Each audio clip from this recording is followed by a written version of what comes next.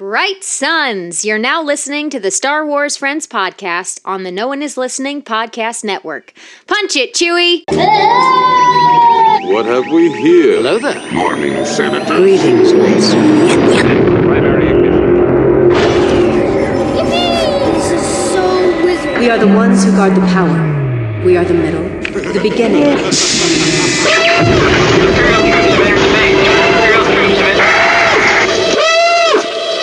I got a bad feeling about this. So who talks first? You talk first? I talk first. You're a feisty little one, but you'll soon learn some respect. So, this is where the fun begins.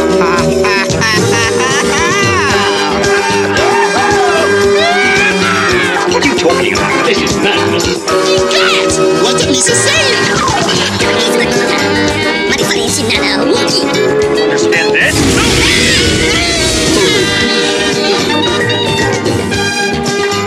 Join the conversation with the Star Wars Friends on social media at SW Friends Show. That's at SW Friends Show on Twitter, Instagram, and Facebook. Email the Star Wars Friends at show@starwarsfriends.com if you have a comment or question you want us to read live on the show. Now, here are your hosts, the Star Wars Friends! Hey, what's happening, boys and girls of the internet world? My name is Christopher Marinan, and you are listening to the Star Wars Friends podcast on the No One Is Listening podcast network. And joining me on this very special podcast are my Star Wars friends. I'm Josh, and I'm really glad that Black Spire was the last book that I finished. Nice. This is Justin, and I'm living in a world where Star Wars Galaxy's Edge exists, and I cannot go right now. Oh, no bueno. Yeah. It's painful, but, we'll get through it. You'll get there eventually, for sure. I have faith in the Force that you will eventually get there. But this is a very special episode. I am so excited. I'm so incredibly excited because, as we've talked about in the show, we are we come from the novel generation, and we are avid book readers. We read literally every format of book, and I couldn't be more excited and delighted to welcome our guest to the show today, our New York Times bestselling author, super awesome, our newest Star Wars friend, Delilah S. Dawson. Thank you, Delilah, for joining us. How are you doing today? I am awesome. How are y'all? Holding up. Oh, great. We're here. Yeah, absolutely. So, with everything going on in the world, how are you holding up? What area of the country are you in? Are you under a stay-at-home order? What's going on? How are you getting through this? Sure. So I am in Tampa, Florida, a state where our governor only decided today that it might be good to tell people to stay home as an idea. So I have been self-quarantining since, I believe, the 13th. I have an autoimmune disease, so I haven't left the house. Yeah. I have learned all sorts of fun hacks regarding how to get, and I can't eat gluten, again, autoimmune, so I'm having to, I have vegetables and gluten-free bread, and I had to do a Whole Foods delivery. It is the most very challenging trying to eat when you have food issues during a quarantine. Yeah. But we're happy. It's hot, beautiful weather. I'm getting lots of gardening in. I've got lots of vegetables going. I am writing my next book that we announced recently, not a Star Wars book, sadly, but it's about a pandemic, so I'm learning a lot. Wow. Wow. And then my two kids are home, so we're all just chilling. Good. And so everyone's healthy, everyone's making the best of it. Are your kids, are they away from school? Does the state of Florida have a in the state of Ohio, my niece and nephew, they can't go back to school till I think it's May 1st, and that just keeps getting pushed back. How are I can't imagine us going back for the rest of the year. It would make no sense because I think school's over May 18th or something. So what's the point? So we're just assuming that. But yeah, they're 10 and 13. They're doing e-schooling and they're doing great at it. It's a good system. It's all working out for us. So yeah, it's as good as it could be, I think. Yeah. School's a lot different now than when we were kids. They all have iPads now for school. For sure. So, part of our mission on the Star Wars Friends during this quarantine, really, nationwide quarantine, is to spread positivity and to kind of have conversations like this. So thank you for joining us. This is for the Star Wars community, and to have these type of engaging conversations to, just deliver as much content as possible to all of our Star Wars friends really around the world. So once again, thank you so much for joining us. If you're listening to the Star Wars Friends and this is your first time, thank you. We're very excited, and I might nerd out a little bit. So you're going to see a little. Thank you for asking me. Super glad to be here, all for the positivity in the Star Wars community. Awesome, yes. Awesome. So you are a bona fide, legit, 100% fantasy author. So not just Star Wars, but you have contributed to so many different IPs in your career. And when I was researching your list, because I'm a Star Wars, I'm going to say it, I'm a Star Wars fan, kind of host a hardcore Star Wars show. I don't really read much outside of the Star Wars universe, and that's not because I don't want to, it's just because I'm kind of in the Star Wars universe, right? And also these years, they have so many cool books coming out, like you don't have to look outside of the universe if you don't want to.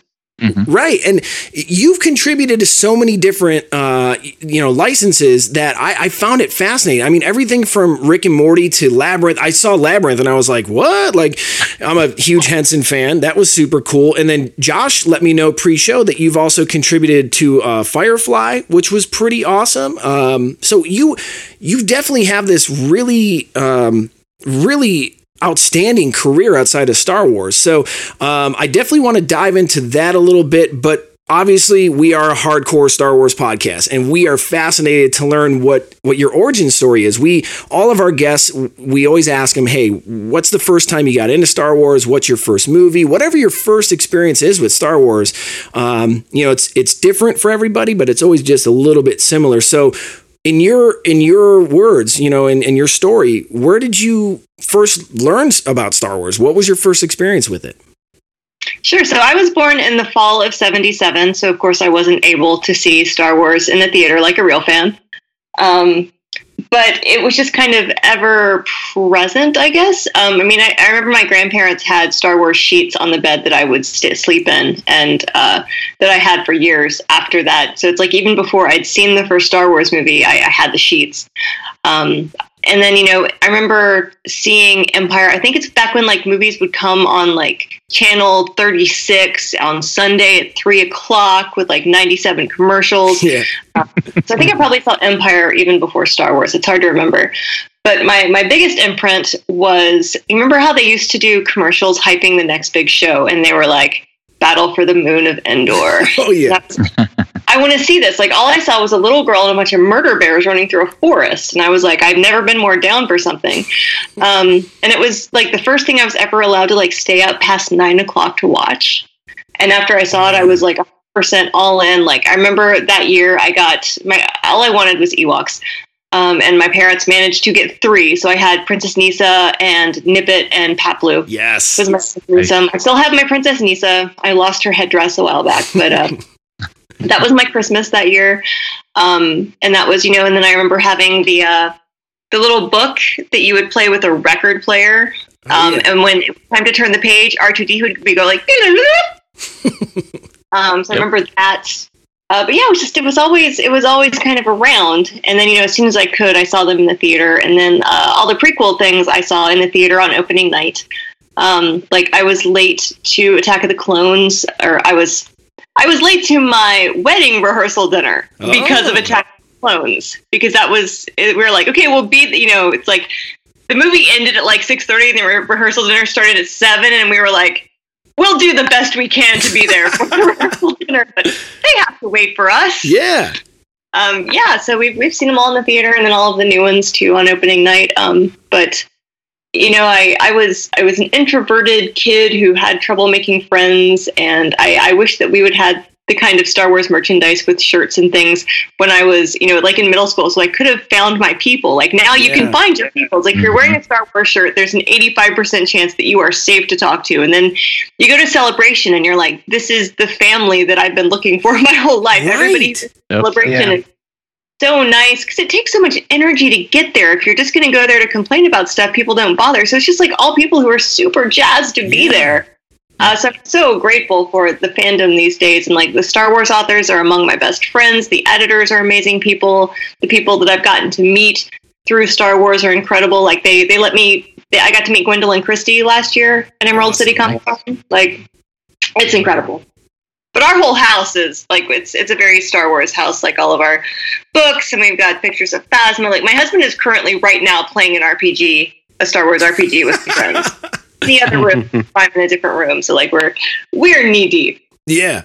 No, that's awesome. That's awesome. So you mentioned Celebration, and I actually, I met Josh and Justin, and we have two other hosts on this show as well that couldn't join us. But I actually met these guys at Celebration last April in Chicago. We were just standing in line, and you hit it right on the head. I mean, we went there just to have fun. I mean, these are our people, right? Like, so we had that connection, and we decided to start a podcast just from randomly meeting at line. So I'm glad that on your end, as an established author, you're feeling that energy too. You're feeling that same vibe, and that's, I can't wait for the next celebration.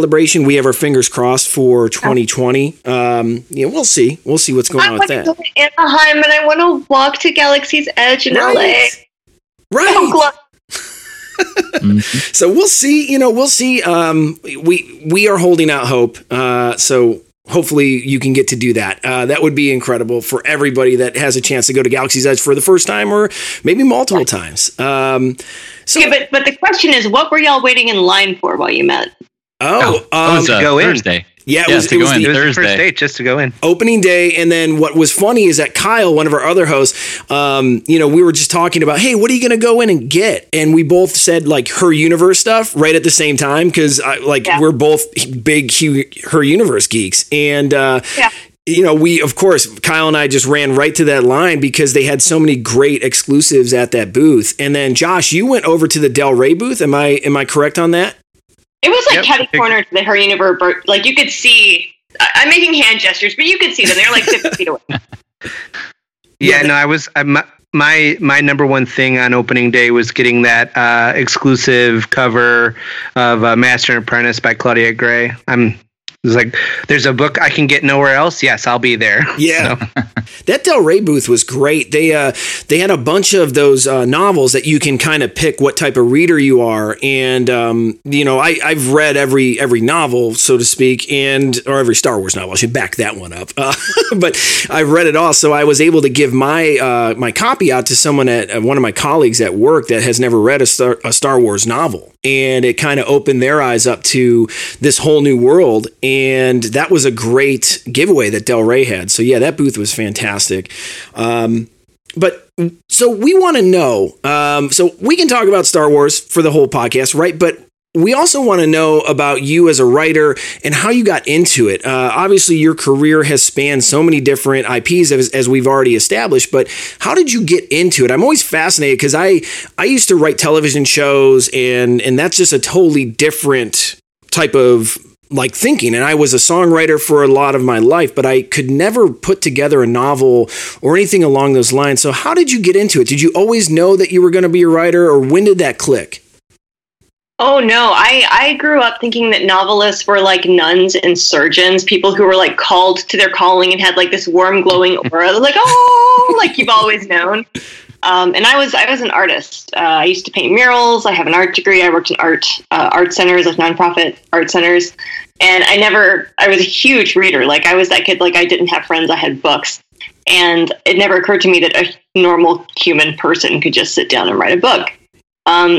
But my husband, who I met in college and married in 2002, like I said, right after Attack of the Clones came out, he had been writing books for a while, and he asked me to edit them because I was a very good English student, and so I would edit his books for him, and it was like, wow, he just sits there all night, curled up like a gremlin at his computer, typing like a madman, and they occur. He must be one of those people. And, it was just like, and he was like, oh, you should write a book. And I tried once and I didn't get past the first paragraph because I couldn't decide what color the heroine's eyes should be. And I was like, if I don't get this right, the whole book is trash. So I never finished more than a page, didn't even get a full page. But then after my second kid was born, my son, he stopped sleeping when he was about 9 months old, which means, of course, that the mom stopped sleeping. Right. I was getting 3.5 hours of sleep a night, and I started hallucinating. And I went to my husband, who is a psychologist, and I was like, hey, just out of curiosity, do you hear the rats whispering in the walls? Oh, no. And he was like, no, let's have a talk. Right. So, the next point, he was like, okay, well, you're going to have a sleep schedule. You have to get more sleep. And he was like, but what you really also need is a hobby. He was like, you spend all day with 2 children under the age of 3. That's all you do. And I couldn't paint. You can't paint around small children. Everything is frozen. So he was like, you need a hobby that's, you can do at home right here. You don't need stuff to do. He's like, you should write a book. And I was so out of it, and I was so sleep deprived, and my brain was broken. And I was just like, yeah, okay, whatever. And so, I said, I don't know what to write about. And he said, well, what if I just send you a story prompt every day, and whenever one strikes you, you start writing about it? So the first prompt he sent me on the first day was, a woman wins a free cruise, and hijinks ensue. And I wrote him back, so it was email, and I was like, I can't write about this. I've never been on a cruise, and blah, blah, blah. And he was just like, you're more creative than this. And I was like, well, I've been on a ferry. And then I had the idea for my first book, which was terrible, and it started with diarrhea in Greece. And it was such a bad book, but it was like my brain was so broken that all the things that were like, oh, I don't know how to do this. I'm not a writer. I wasn't tapped to do this. I don't have a calling. How do you write a book? This is scary. What if it's wrong? What if it's bad? What if the eye color's wrong? All of that was gone. And I was just like, whatever. And so in 3 months, I had a book. And it was a huge hot mess pile of wet garbage. But once you've written a book and you're like, oh my God, I did that. Then you're like, oh, I can once you've edited a book, I got online because I spent all day on a couch with babies, nursing a child on a boppy over a laptop on a Walmart TV tray. And then I was like, all right. So I researched how to get published, and I queried my first book, and I got 57 rejections. And a couple of very nice agents said, okay, you have some writing skill. This book is a hot mess, and it has many fatal flaws. Please let me know when you've written another book. And I was like, oh, okay. So I started writing the next book. And then that book got an agent after 37 rejections. And then the third book sold, which was Wicked as They Come, which I wrote as a dark steampunk fantasy, and it ended up as a sexy romance. So that's just what happens sometimes. Yeah. But yeah, that was my first book, was a steampunk vampire paranormal Victorian carnival book. We're all for it. So it was based on Buffy the Vampire Slayer. There you go. So, and as you were kind of talking about this, and obviously rejection is part of this whole process, but as you were learning how to be a novelist and going through those, I guess, growing pains, so to speak, did you have sort of an affinity for fantasy? Did you kind of know that you were going to be a fantasy writer and kind of go that direction? Well, I mean, that's mainly what I've always read and written, and the things that have really touched me. Like when I look back at my really formative books, it was Watership Down, Mists of Avalon, the Earth's Children series by Jean Auel with Clan of the Cave Bear. Stephen King got in there too, but it was mostly fantasy.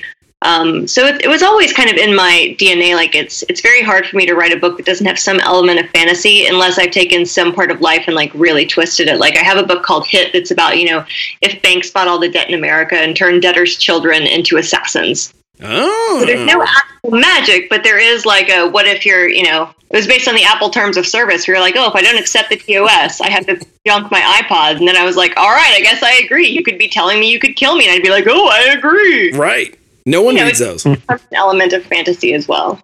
That's great. So you have your first book, Wicked as They Come, and that's about 2012 is when that was published, correct? So it is March of 2012, so it's been exactly 8 years. Hey, there you go. So you have this book, and then you're carrying on. Where does your journey take you after that? After that first book gets published, what are your next few milestones? What are you, in your opinion, in your view, what were those next few milestones that you achieved, or did you have goals that you set out to achieve, and did you achieve them? Oh, I mean, it's very much like a video game where you level up and you're like, oh, okay, which boss can I fight now? I am here for it. I have new power. So yeah, my first book sold in a 3-book series at auction, which is really exciting for a new author. So I went to see the original offer, it ended up basically 10 times that was what I got for my first series, which had locked me in for 3 years of books. But at the same time, my poor little brain was like, oh, Gad, but in 2015, I don't have a book. So in between books, I wrote more books, and then I sold those books. And it was, just if I wasn't writing a book that was, already paid for, I was writing the next book to sell, because writers always have to be kind of looking at the future. The book you write today will be out in 1 to 2 years, maybe even 3. So it's definitely not a thing where, if you want a career as a writer, the money does not come in. It's not like every week someone pays you or every 2 weeks someone pays you. The money is so random and so strange, and you never know when it's going to be. So you definitely always have to be writing the next thing, which I also find very helpful in that it's like, you always have hope. You always have a hope of things that are happening. Most writers, once you have books coming out, you're dissatisfied with something, with your cover or your marketing budget, or if you realize that nobody, very few people get to go on tour, very few people get that or cut out at Barnes & Noble. And then you're just like, oh, okay, well, I'm going to start the next book, and that one's going to get the marketing buy-in. So it's kind of an obsessive sort of thing. And, my buddy Kevin Hearn and I, we started a podcast recently to talk about writing stuff like this. It's called Ask the Bards, because we both recognize that, like, when you're starting out your career as an author, you have all these questions, and you don't know who to ask. Like, you can Google, like, how do I get an agent? But there's all these other questions that you're like, how would I even Google that to find the answer that someone has already given? Because it's kind of terrifying as a new author. You don't know what's normal. I remember I didn't hear from my first editor for 6 months, and I was, like, anxious about it every day. And then finally one day I just emailed my agent, and she was like, yeah, this is normal. You shouldn't have been anxious about this for 6 months. We could have solved this in 30 seconds. Like, please ask me your questions. I don't want you to be tortured. Yeah. Well, that's great. So what is the name of the podcast? We'll just get it out there again, and we'll make sure that we retweet it. Where can they find it? It's called Ask the Bards, because we write like a fantasy series together about bards, the Tales of Pell. So askthebards.com, and then you can find it on like Apple, Podcatcher, Scorchify, Spatchaloom. I don't even know. Right. Everything has either the word pod or sketch in it, but they're all there. Okay, cool. Perfect. Yeah, we like to answer people's questions, because you're just like, how would I even question this? But yeah, I found so many answers online from agent and editor blogs, and I reached out on Twitter to other writers. Like, that was when I met Chuck Wendig in like 2009 or 10, before either of us were published, when we were kind of in the same, like, reaching out to another high school freshman and being like, oh God, you're terrified? So am I. Yeah. Let's be terrified together.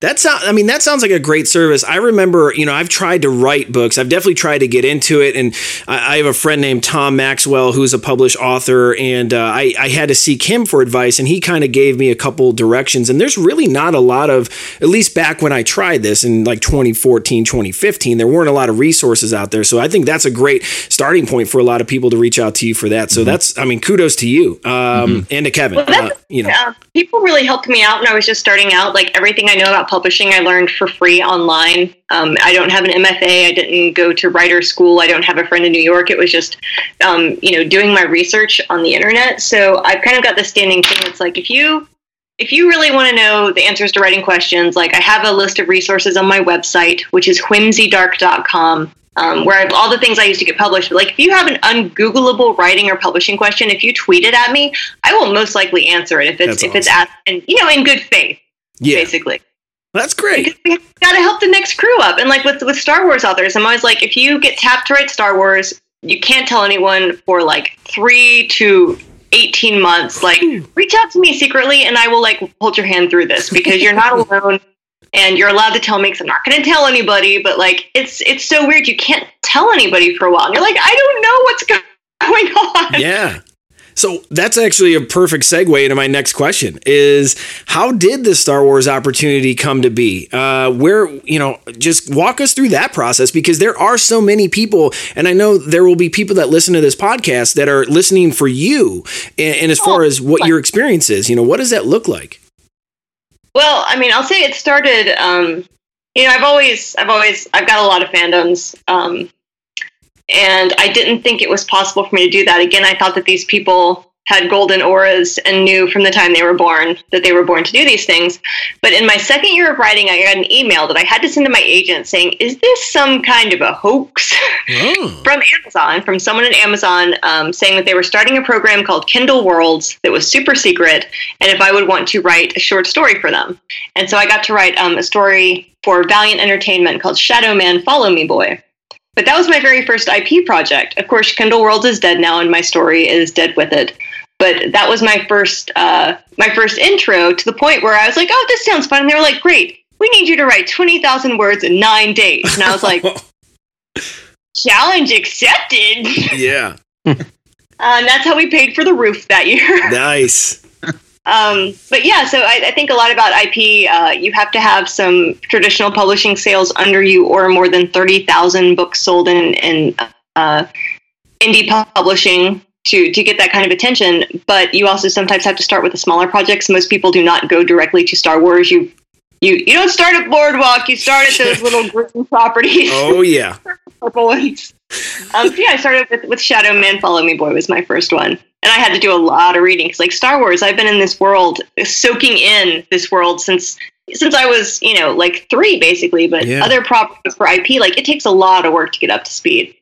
So, yeah, that was my first piece. And then I kind of started realizing, like, oh, okay, I could do this. And then my friend Chuck Wendig tweeted that he wanted to write a Star Wars book. And then they invited him to write a Star Wars book. Wow. And I was like, oh, is it that easy?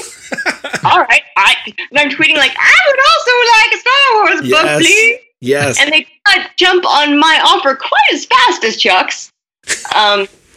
So, I was walking through Walmart one time. We lived in the rural town of Dahlonega in Georgia, and I saw this cupcake in Walmart, a single cupcake on the shelf that was a white cupcake with a Darth Vader ring in it, like this big black plastic ring. And I was like, okay, I'm going to buy this cupcake back when I could eat gluten. I put it in the freezer, and I was like, when I get to write a Star Wars story, I will eat this cupcake. And this is like my dark magic, my Darth Vader Sith magic. Like, let's make this happen. And every day I would like look at it and be like, let's do it, Darth. Like, bring it. And every day, oddly enough, I didn't get a call from Star Wars. And then finally one day I was like, screw this. And I was like, it's the whole kind of bit of like FOMO rage. Yes. And then, like 2 weeks later, I got the email to write A Perfect Weapon, the Bazine Natal story.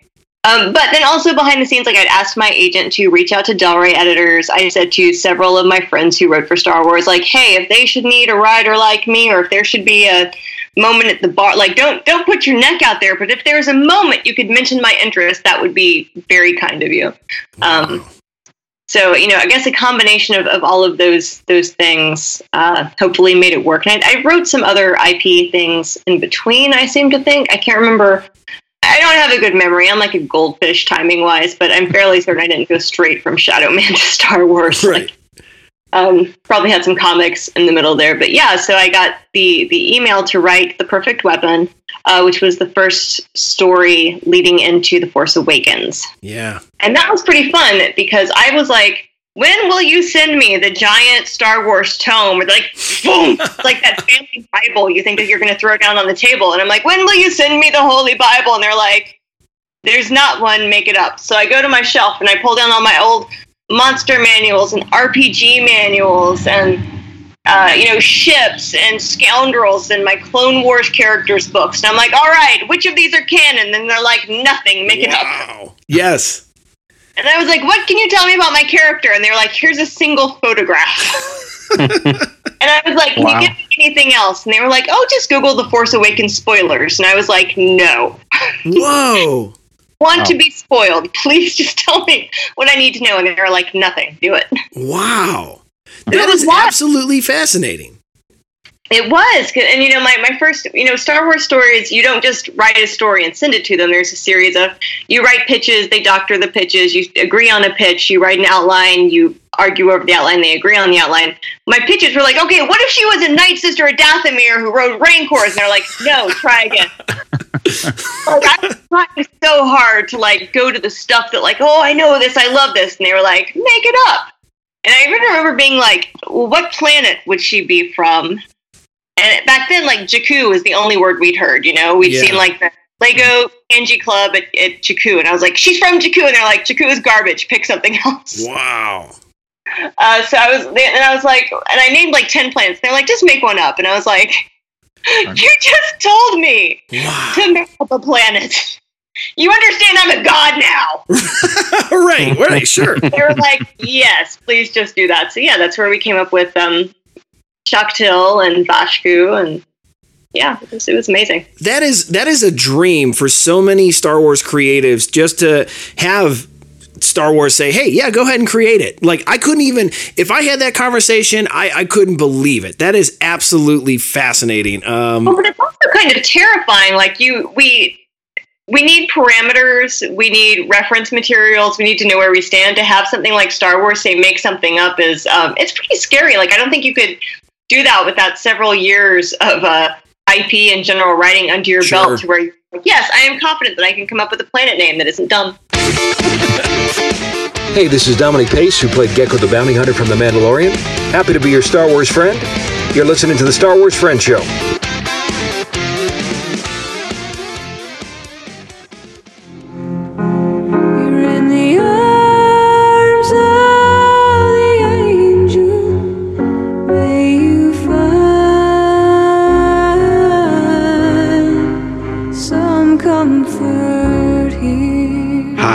I'm Kyle.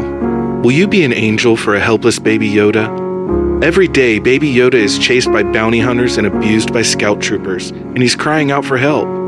Please click the subscribe button on your screen and join the Star Wars Friends with a monthly gift right now. For only 60 calamari flan a month, you'll help rescue Baby Yoda from their abusers and provide food, shelter, Jedi training, and Beskar armor. Subscribe now and follow us on Twitter in the next 30 minutes to receive this tweet with a gif of Baby Yoda, who's been given a second chance thanks to you.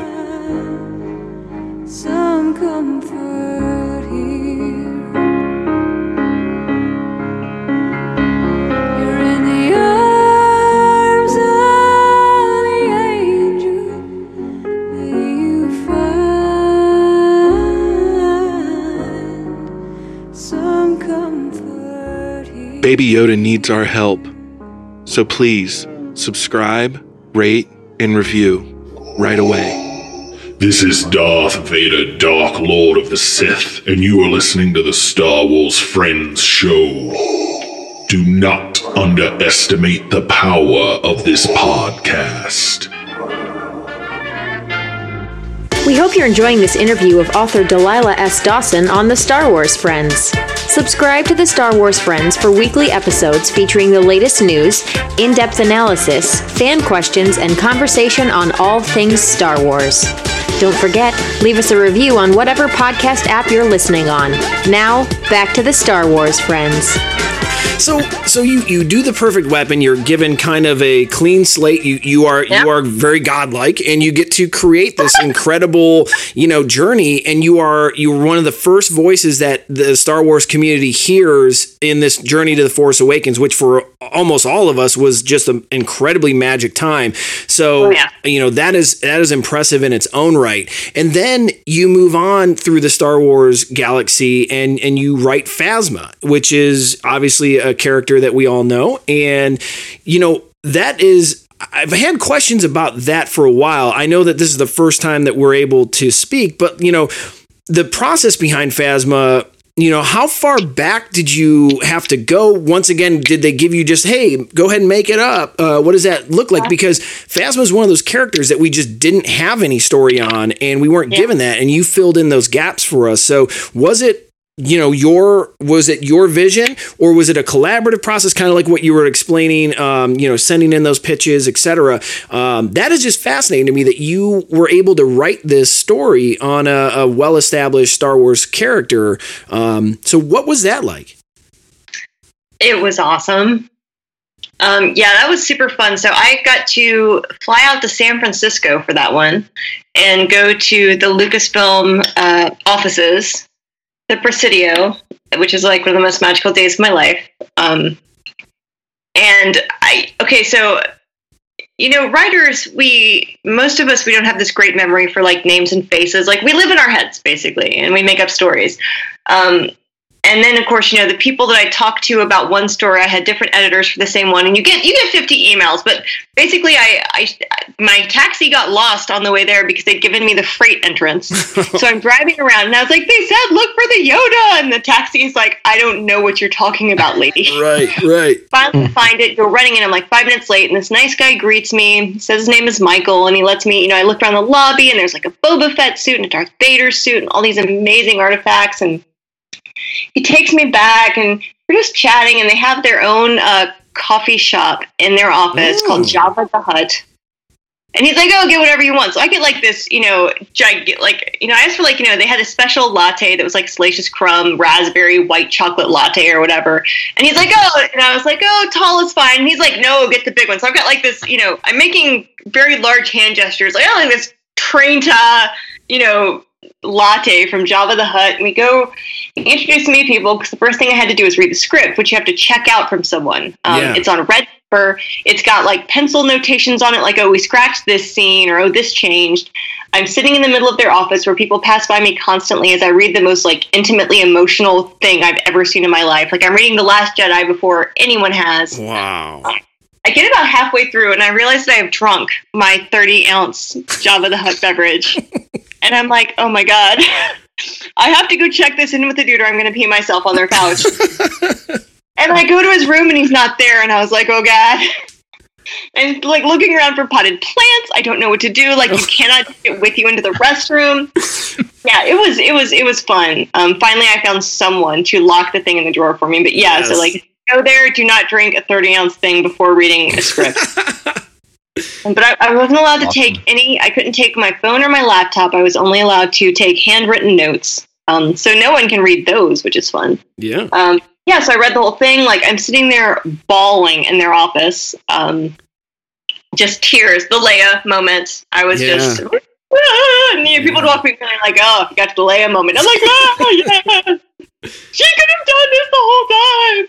And then I get to the part with, the Phasma scene. I think y'all have probably seen the deleted scenes by now. Oh, yeah. That read the script, it had a lot more in it than what we saw on the screen about the interactions with Finn and Phasma, but I knew what happened to her. And that kind of all factored into it. And then we went into, once I, read it 1.5 times, taking all these notes, we went into like a big conference room and then kind of hammered out the ideas. But basically, the general idea was kind of Mad Max in the Star Wars universe and, Phasma, how Phasma became Phasma. And there was, a lot of freedom in that, but we did lose,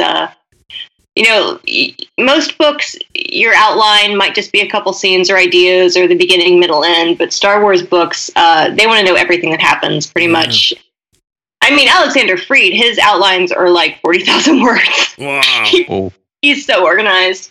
But mine, we'd gotten to like this 14-page single-spaced outline. And then one day I came home from whatever I was doing. There's this huge box of cookies on my front porch. And I was like, wow, somebody sent me cookies from New York. This is crazy. And I'm like, there's no note, there's no anything. And I'm like, should I eat these? Are they poison? And then I get the email that's like, dear Delilah, by now you probably have realized we have bad news. We'd lost the whole outline. Whoa, what? Somewhere in the Star Wars universe. Oh. So we had to start completely over from scratch. Oh my goodness. So it ended up okay, like we always found our way, but no, it's like the whole process is it's challenging. Yeah. It's very challenging. It's like the journey in Phasma. It's very challenging and it's a race to the end, but if you're tough, you can make it. Oh yeah. That was going to be one of my questions, actually, because you said it was like Mad Max in the Star Wars universe, right? Perfect. And as I'm reading the book, one of my questions was, where did you take a lot of your inspiration for that Phasma novel? Because as I'm reading through it, it seems very ancient Egyptian kind of, with the scarabs and the beetles, right? And this giant sand desert that they have to go through, and they come across these oases of little bases of robots, as they move through it. But and then kind of the what do I want to say? The essence, right, that they would take from their own people to use for other things. It seemed very ancient Egyptian in my mind. So one of my questions was just, where did you draw that inspiration from, and was that one of those things? Okay, so here's the fun thing. I originally had them as cannibals. Oh, I was like, they straight up have to eat their family. Like that's how when somebody dies, like you don't dishonor them, you eat them. And Star Wars was like, let's step back a bit. Yeah. And I was like, okay, that's cool. They drink their blood. And Star Wars was like, no, try again. And eventually we came up with this idea of, of withdrawing their essence that feels very Dune to me. It's like the Fremen suit where it takes your juices and makes them helpful. Yes. So it pulled a little bit from a lot of our favorite sandy worlds. So it's like that maybe felt very Dune to me. And the Beatles, The Mummy. I love The Mummy. Yep. Yeah. Amazing. Is where that came from. And I think at some point my husband was like, "Oh, you have to have a cargo cult. Like you have to have something like that," because he plays all the Fallout video games, and so it's like a little bit here, a little bit there. The book I Am Legend more than the movie. Some of the scenery in there you would see if the world got destroyed. So it's like just pulling from all of the things that one might love.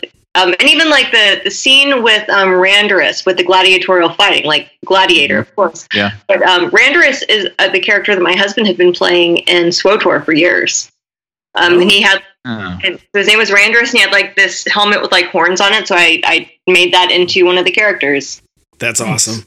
That's awesome. I'm glad you said Mad Max and then you said Dune, because that's definitely the vibes that I got reading the novel. I'm so happy you said that, because now I'm actually talking to the author. I'm like, okay, cool. She's confirming like my thoughts on this. So David Lynch Dune, like I grew up watching the David Lynch Dune, and I loved it. It's insane, but I love it. Yeah, David Lynch is one of, I mean, if not my favorite creative, he's one of my favorite creatives. So kudos to anyone that references David Lynch. Right, that's just awesome. So Phasma was incredible. We enjoyed Phasma a lot, and you gave a lot of life to that character that wasn't there. So that was really cool, and I know a lot of fans appreciated that. But the other big project that you tackled, and I just recently raved about this book, was the Black Spire book, because my fiance and I just went to our first Galaxy's Edge trip late February, early March, so right before Disney closed down, and we just had the most incredible time. And I read the Black Spire book when it first came out, and I'm just wondering, because that book came out, before the park was open, and it really is just, it's a fun book that gives insight not only into the park, it kind of like, it almost sells the park in a way, but also you create these wonderful characters, and it's just a very unique book in its own right. I mean, it really is a unique book. How did that process come about? Were you given, like The Last Jedi red page script, were you kind of given an insight into Galaxy's Edge and what the framework was going to be? Because you wrote the story on the backstory of Galaxy's Edge, which is pretty incredible that you have that imprint on Disney parks. So what was that like? Well, towards the end of, after I'd written Phasma, after I'd edited Phasma, when it was kind of like out of my hands, and we had maybe one round left of, all right, motorcycle, like one round left of copy editing, my editor called me. Well, no, she didn't call me. We don't call people because this is 2020. She emailed and was like, hey, how would you feel about changing this character's name because they're thinking about using her in the parks? And I was like, yeah, 100%, whatever you want. That's great. Do it. Do whatever Disney wants. Like, that's fine. So I guess Vi's original name was Amaka. It was Amaka Marathi. And so they wanted to change it to Vi, which I was like, it's kind of weird because now we have Civ and Vi, and both of those names have I and B. And she was like, oh, well. And I was like, yeah, cool, whatever. Disney can have whatever they want. And so they changed it, and I didn't get to see the book again. But I just assumed it was taken care of. And then we didn't know anything was going to happen. We didn't know if anything would ever come of it. And then they did the Star Wars like Galaxy Nights at Disney World, like a special preview thing. And she was printed on a card that you could get. And she looked like Black Barbie. And it was like, Vi Marathi faces off the stormtroopers. And we were like, whoa. Does she now? Yeah. Like they didn't inform us of any of these things. Like nobody sent any emails. We just kind of, somebody popped it up in my feed, and I was like, holy crud, are you serious? Wow. So yeah, like I never got a card. There was just very little communication. It was out of our hands. But then we toyed with the idea, like, wouldn't it be fun to do a Phasma sequel, or just getting to follow Vi Marathi after that and see what she was up to. Yeah. And then we realized that we could kind of do both with this when they wanted Galaxy's Edge to be Vi's story. And they had certain things from the land, but I was allowed a ton of room in the actual story there. So I got sent this huge dossier, and Zoraida Cordova, if you've talked to her, we both shared this information. It's like, then we got the Bible. It's 169 PDF. And it was not, there was no index. There was no nothing. There were like, you didn't know what was in there. So if you're like, oh, what was Mubo from again? Like, you just had to scroll for like 30 minutes. until you found it. There was no way to search or anything. So it was quite a document. You couldn't print it. It had it was impossible to print, impossible to copy. It was you couldn't download it. It was like this very rare thing. But yeah, it was pretty funny. Like at some point I was like, okay, if you want me to describe this, you have to give me a map. And they was like, oh, there's a map in your dossier. And I was like, yes, it's 4 inches by 3 inches and it won't span. So I can't read it. You want me to describe a path and I can't read it. And I was like, I could be at Disney World in an hour and a half if you'll just let me look at a model or a real map. Yeah. And they were like, no. Wow. So there were definitely some points that were very challenging, and things were constantly changing too. Like we would get a different amendment to the PDF where things would change. So it was really like working on a living, changing document. Okay, I see we have questions. Well, so mine was going to be, you had mentioned you had worked with Chuck Wendig a little bit. When you're doing these novels that kind of cross different characters, right? So Chuck had Brendel Hux, right, in the Aftermath Empire's End novel, which was used in the Phasma novel, and then you've got Vi who transfers over into Black Spire. Do you work pretty closely with those authors for backstory or character development or things like that and go, hey, I want to use this character, can I take them this direction? Or if somebody wants to leverage one of your characters, do they reach out to you in that same fashion? Oh, I moved into Chuck's murder shed and just... No, I didn't. I'm kidding. Chuck and I are good friends. So they did send me, I believe at that point in time, Empire's End wasn't out yet, so they sent me like an early copy of Empire's End to help me out, which was an enormous help. And I'm in that book. I am canonized. DeLillo Dawson is like she's a resistance. Oh, nice. Yes, we love Tuckerizing each other, which is why the Gand in Phasma is named Chirk. So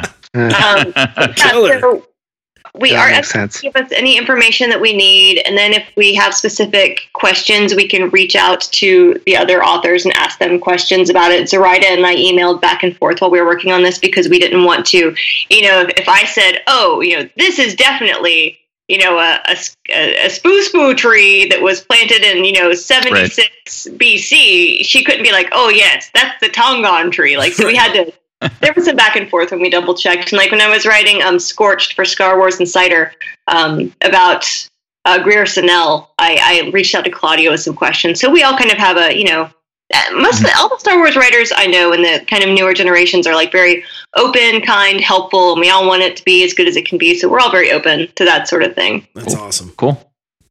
So I just wanted to say that I waited to read Black Spire because I didn't know when I was going to get to go to the park, and then I finally read it recently, having no idea that it was going to be a sequel to Phasma, and it was just a really incredible surprise because I really loved the whole like telling a story within another story that you did in Phasma by like telling Phasma's story through the story with Cardinal and Vi, and so to be able to see where both of them went was really exciting for me. So.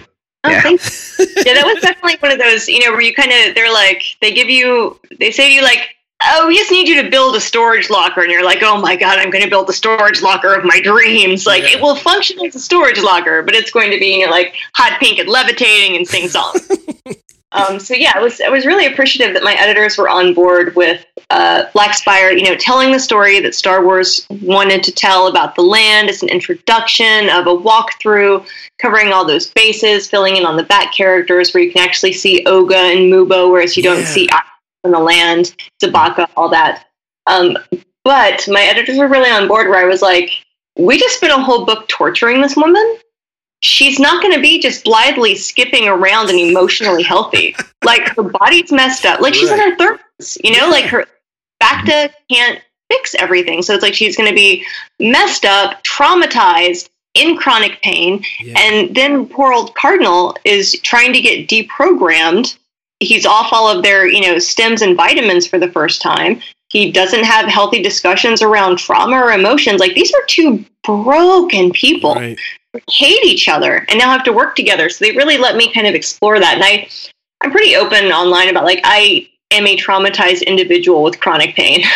So there was a lot of, definitely processing your own issues while hopefully reaching out to other people experiencing the same thing. Like some of the things that they said to buy at the time, I had a pinched nerve in my back while I was writing part of the book. So I was writing like on my back on 2 heating pads with a special pillow, with an upside down desk or whatever. And my doctor was like, you have the spine of a 90-year-old woman. And I was like, that's why it feels so bad. Thank you. Someone said that to buy, like that was a direct quote. Wow. But it's about veterans, and it felt to me like it was the right time to say, like, hey, veterans are dealing with trauma and pain. It doesn't go away because you'd like to read an adventure. Yeah. So to go with to go back to Phasma real quick, because getting the story of Phasma and how she rose to power, she really kind of rose quickly after that through Brendel and Armitage, and then dispatching Cardinal pretty quickly. As Josh would say, she got the Boba Fett treatment in stealing my lines. If she had not got the Boba Fett treatment, where do you think she would have gone, or how high do you think she could have climbed in that chain? Because I mean, really, beyond Kylo and Snoke, I mean, she had a thirst for power, and it seemed that she always wanted more. Yeah, well, I mean, my party line whenever someone asks me about this on Twitter is #ShowMeTheBody. Oh, yeah. I mean, if the Emperor and Darth Maul survived, I think Phasma could have survived what that was, wearing, the armor of the Naboo ship. Like, so yeah, I have it in my head that she escaped, cut her losses, and ran because it was going downhill anyway. And it's like working her way up as a petty minor warlord on some nearby planet that has, kind of been ravaged by this cataclysm and, isn't recovering well. And she's like, oh, I can take advantage of this. When's that book coming out? I know, right? Like, it's just called Warlord. Yes. And I write a book.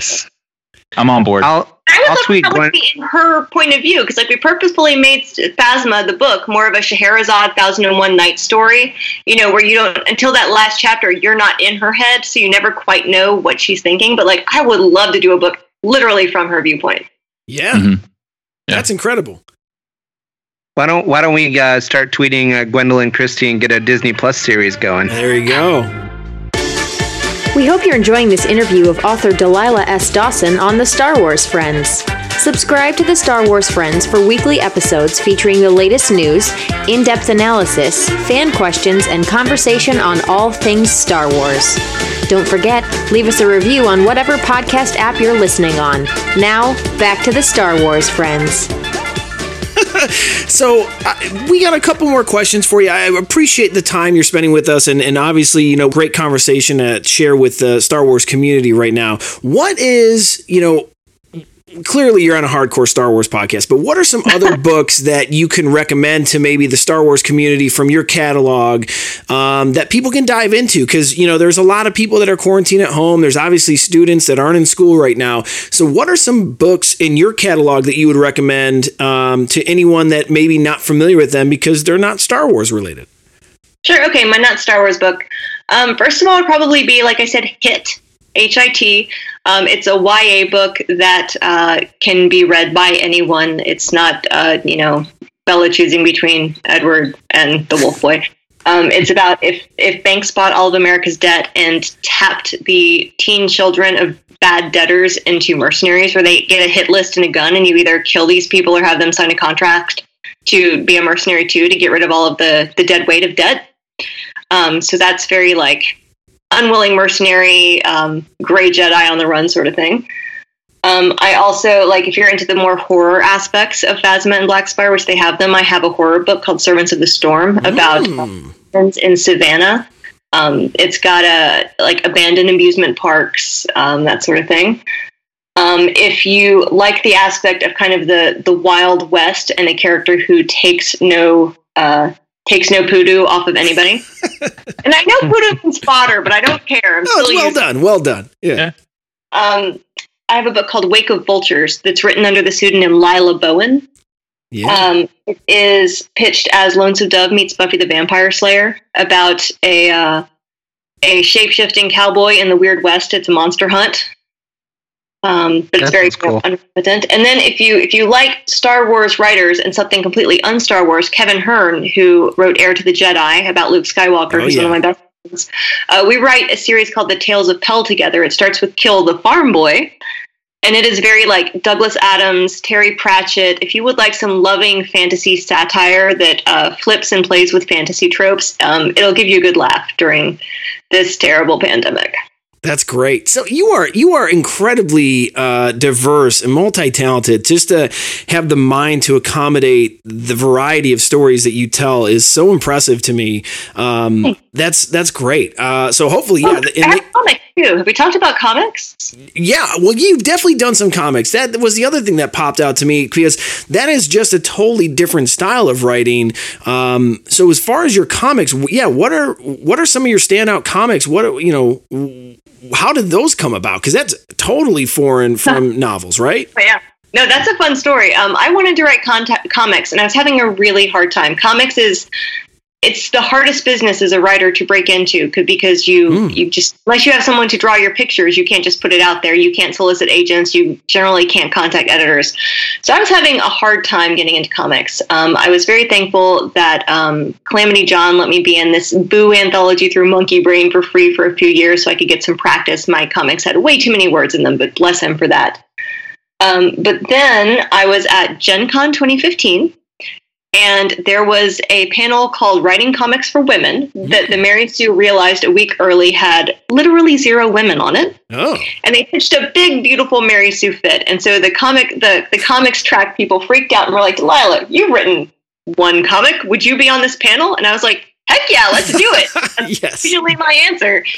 So it was me, Teenie Howard, Jim Zub, Gene Ha, and Chris Robertson on this Creating Comics for Women panel. And it went so upside down. If you Google like the Mary Sue Delilah S. Dawson Comics for Women, and if you read, they did like a 2-page expose on how badly this panel was run by a moderator who did not think that women should be in comics. But the next day I got an invitation from Boom to pitch. Nice. Editor at Boom was like, oh, you want to write comics? All right. So they let me pitch. That became my comic Lady Castle, and I guess they liked working with me enough that they invited me to write Adventure Time. Yeah. And Labyrinth, and then I got to write Firefly with them as well, and they kind of got my foot in the door. And then because I was the only woman who had written comics and read The Last Jedi, nobody knew who Rose Tico was. So IDW invited me to write some Rose Tico stories for them, and that's how my IDW career started. That's wild. Yeah. I wrote Star Wars Adventures, X-Files. I'm writing Wellington with Aaron Mahnke, who created Lore. I have my Star Pig creator-owned comic with them. So IDW and Boom, and then Rick and Morty is with Oni, of course. You have entered an elite, basically an elite company when it comes to just, I don't want to use the word nerddom lightly. It is, but you've definitely given voice to so many different incredible IPs. I mean, I can't even. I'm just in awe. I mean, that's incredible. And then the comic form, it is so difficult to write in, and the fact that you've been able to do it, I mean, that's just awesome. So I'm absolutely impressed. I did not know about the comic side until I started researching for this interview. I didn't know that you got into that. So that is awesome. Thanks. It's such a privilege. I feel so fortunate. Don't let him fool you. He doesn't even like Firefly. No, well, I definitely have some with Firefly. I definitely have some qualms with that show. I think it was probably just the era it was created in, but the soundtrack. We had a lot of comparisons of Firefly to Mandalorian, and just kind of going into that. But thanks for putting me on the spot, Josh. I appreciate that. It's how I show my love for you, buddy. Completely different beasts. Oh, they are. They are. Yeah, I tease. So you've written in almost every medium. What's on the horizon? What's next? Are you thinking of maybe trying to write a television or a movie or a video game? What's your next challenge? I mean, I'm really excited about collecting eggs for Animal Crossing, but outside of that,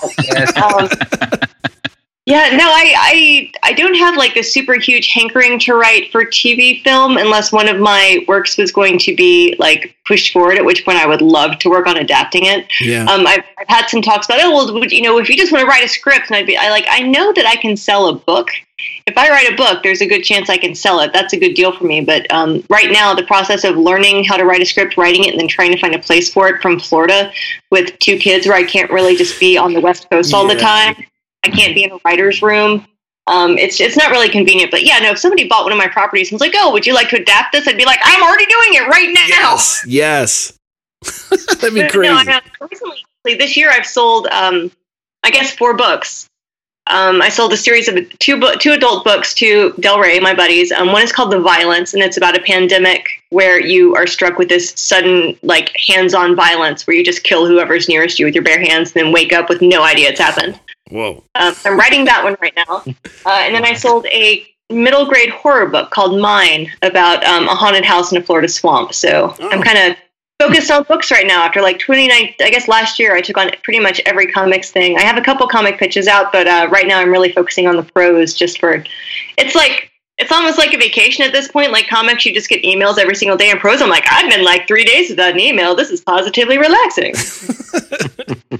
That's great. Well, you sound busy, which is very awesome to hear. As you mentioned, it's tough to be an author and, try to find gigs. So it sounds like you definitely have no lack of work coming on. So that's great. So Delilah, we play this game with our guests, and this is a fun game that we like to play, and we like to see kind of have a little bit of fun with this. This is our Star Wars word association game, and we have fun with it because we like to see what comes to mind initially, and then kind of we pit our guests against each other in a friendly game of, hey, who got more in 30 seconds or whatever the time frame is. It's like some kind of American gladiator with a giant Q-tips on like a log. Like, put me and Chuck on that, I'll kick his butt. Oh, that would be okay. That needs to be a Disney Plus reality show. Let's get the authors in an American Gladiator pit. That would be crazy.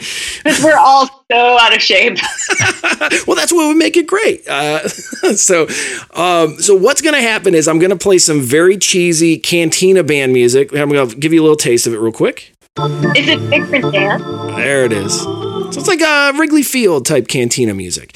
So that'll be our game show music for this segment. And I'm sure you understand word association game, but just in case, for anyone listening, basically I'm going to say a Star Wars character, maybe a ship, or maybe something else in the Star Wars galaxy.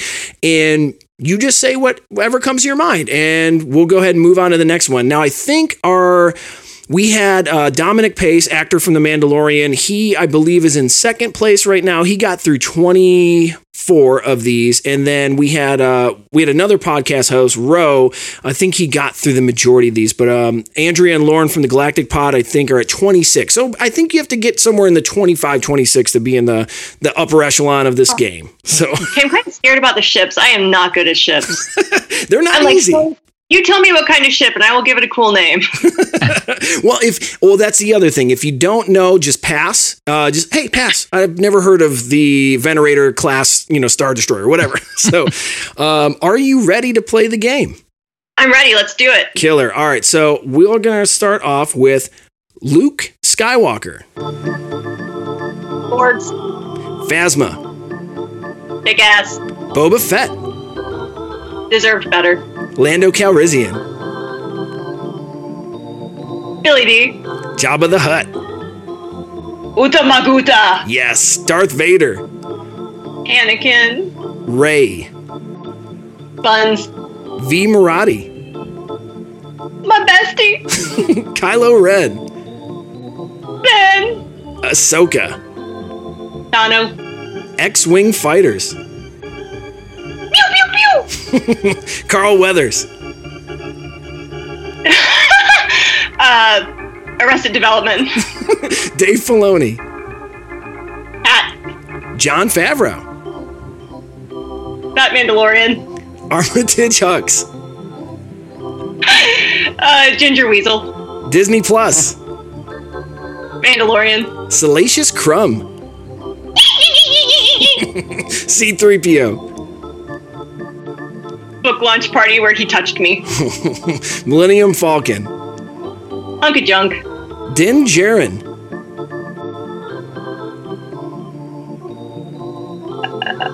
Rando. Baby Yoda. I love him so much. Protect at all costs. So you got through quite a few here, and actually, you very creative. I can totally tell you're an author or something. She should get extra points for making sound effects and doing different voices. She's the first one. Yeah. There's more? Oh, there's definitely more. Oh, yeah. But no, I mean, so if you want, we can just have them for fun. Oh, it's like, I'll just keep going. I would have witnessed. Yeah, we time it for about 1 minute and 10 seconds. But some of the other ones, we throw in, of course, Ewoks. Oh, Princess Nisa. Oh, yeah. We throw in Cardinal. My precious cinnamon roll. Oh. Thrawn. Thrawn Swanson. Oh, yes. That's awesome. Yeah, I saw that guy at Celebration. That was so crazy. I think I took a photo with him. That was so great. Yeah. And then the last one we have here is Life Day. B. Arthur. Oh, beautiful. Yes. Beautiful. Yes. That's great. So thank you for playing and that. Russell Harper was in that, wasn't he? Yes. Yes. We actually, so I have a big love for the holiday special here, and I talk about it often, and a lot of the references do not get picked up because I don't think that it's as universally loved as it should be. Maybe Disney Plus will do us a favor and put it on the streaming service. One day. Yeah. I'm also, I'm a huge proponent of Caravan of Courage, and I know that the UK just got Disney Plus, and I've actually oddly seen a lot of people in the UK like upset that Caravan of Courage is not on Disney Plus. So that's pretty funny to me. So Delilah, thank you so much for joining us. We do have one final segment here where we're just going to blow this thing and get out of here. You're all clear, kid. Now let's blow this thing and go home.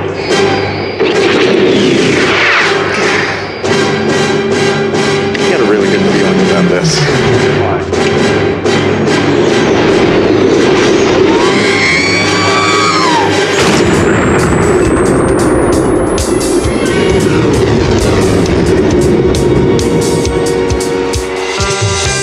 All right, that's going to wrap it up for today's interview. Delilah, tell everybody where they can find you online.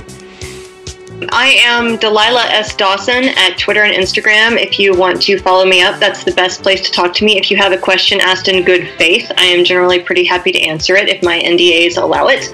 I have a website, whimsydark.com, where you can find out about all of my books and my bio. And then I have a page called Writer Resources, where if you are a new writer trying to finish, edit a book, anything like that, it has all the resources to get an agent, to sell a book that I use to get published. You can go there. Like to give a big shout out to the Del Rey editors and publicists. Everybody at Del Rey and Penguin Random House is amazing. They're the ones who make the Star Wars books happen. To everybody at Lucasfilm, Mike Sigling, Jen Huddle, that whole crew, the story group that supports us, everybody at Galaxy's Edge, all those Imagineers and the people who work there that made it happen, that bring it to life. Everybody who reads and reviews Star Wars, that comes to Celebration and comes to see us at the Del Rey booth, like y'all are amazing, and we're so glad to see you. And to y'all for having us and having this awesome podcast about the good parts of Star Wars. It keeps so many of us afloat, and it's really awesome that y'all do this. Yeah, we have a blast. Thank you. It literally, there was just so much unfound negativity in the community, and this is a community I grew up in, and I couldn't deal with it any longer. So we had to create our version of a positive Star Wars podcast, and that's just what it's all about. This community has given me so much, it has given all of us so much, and why not just have a good time with it and be super cool to each other and have conversation. That's what it's all about. So this is great. This conversation, Delilah, I full disclosure, I have probably 30 to 40 questions I would have loved to ask you. So I would love to have you back on the show at some point so we can get to some of those. I know that I would be more than happy to, I don't know, I'd be super over the moon if we got to connect and our paths cross over Celebration. I think that would be cool, and fingers crossed that actually goes down this year. But we are absolutely delighted that you're able to join the Star Wars Friends tonight, and thank you so much, and hope your family stays safe. You guys stay strong down there in Florida, and just thank you so much. It really means a lot to us. Thanks so much for having me. This has been great. It's so nice to get to talk to human beings I'm not related to during this one. And did y'all want me to announce the winner? Did you want me to do that? Yes. So on SW Friend Show, you can find us SW Friend Show on Twitter, Instagram, and Facebook. And we put up a really cool contest. All you had to do was just put up a very cool Star Wars GIF. I got yelled at for saying GIF the other day. I know, I get it. It can go either way. But we all have flaws. Right, yes. This is a fatal flaw of mine. So we definitely had a lot of interaction from some really incredible people from all over the world. Yes, this is an international contest. The quarantine is worldwide, so why not? I just don't know who the winner is. Josh picked it, and we picked it at random. So Josh put it in the chat here. Delilah, can you see the contest winner? I saw it. I believe it is Kamose Mills. Hey, Kamose Mills. Awesome. Congratulations. Yeah, congrats. So we'll send you out that Black Spire book, and you'll get that hopefully in just a few days. If you're in America, I can't promise shipping right now internationally, but we'll do our best to get it to you as quickly as possible. So awesome. Thank you, Delilah, so much. It's been a pleasure, and we hope that you enjoy the rest of your evening and that this quarantine and everything else passes by as quickly as possible. So thank you. Thank you so much. Awesome. All right, well, I definitely want to thank our guest, New York Times bestselling Star Wars author Delilah S. Dawson. This was just such a treat to have Delilah on the show tonight, and hopefully everyone got a little bit of insight, a little bit behind the scenes of what it takes to be a Star Wars creative and author. This was just a fantastic conversation. What fun. This is cool. This is what it's all about, the Star Wars community. So if you want to connect with us, please do that. You can find us at SW Friend Show on Twitter, Instagram, Facebook. You can get us at Star Wars. You can email the show at StarWarsFriends.com. You can find us at StarWarsFriends.com as well. And you can, if you're a first-time listener, because you checked in to listen to Delilah, thank you so much. It means the world to us. We have so many different podcasts that you can go back and listen to. We cover The Mandalorian, Clone Wars, books, hot topics. We do interviews with other podcasts. We've interviewed actors. So this is kind of a new community that we want to open up. So thank you for checking us out, and we hope to be a positive voice in the Star Wars community for you. If you want to connect with me, my name's Christopher. You can find me at No One Is Chris on Twitter. Where can they find you guys? I'm Josh, and I'm Battle of Tanab on Instagram and Twitter. I'm Justin. You can find me at I Am The Bendu on Twitter. Fantastic. So with that, we want to wish everybody well. Stay safe, stay strong. This is kind of a wacky time in the world. And with that, may the Force be with you. Always. Later, y'all. Hey friends, don't forget to subscribe to the Star Wars Friends podcast and leave an awesome review on whichever podcast app you're listening on. Catch up on past episodes, fun interviews, and more at StarWarsFriends.com. Connect with the Star Wars Friends on social media at SW Friends Show on Twitter, Instagram, and Facebook. Email the show at show@StarWarsFriends.com. Thanks for listening, and as always, may the Force be with you.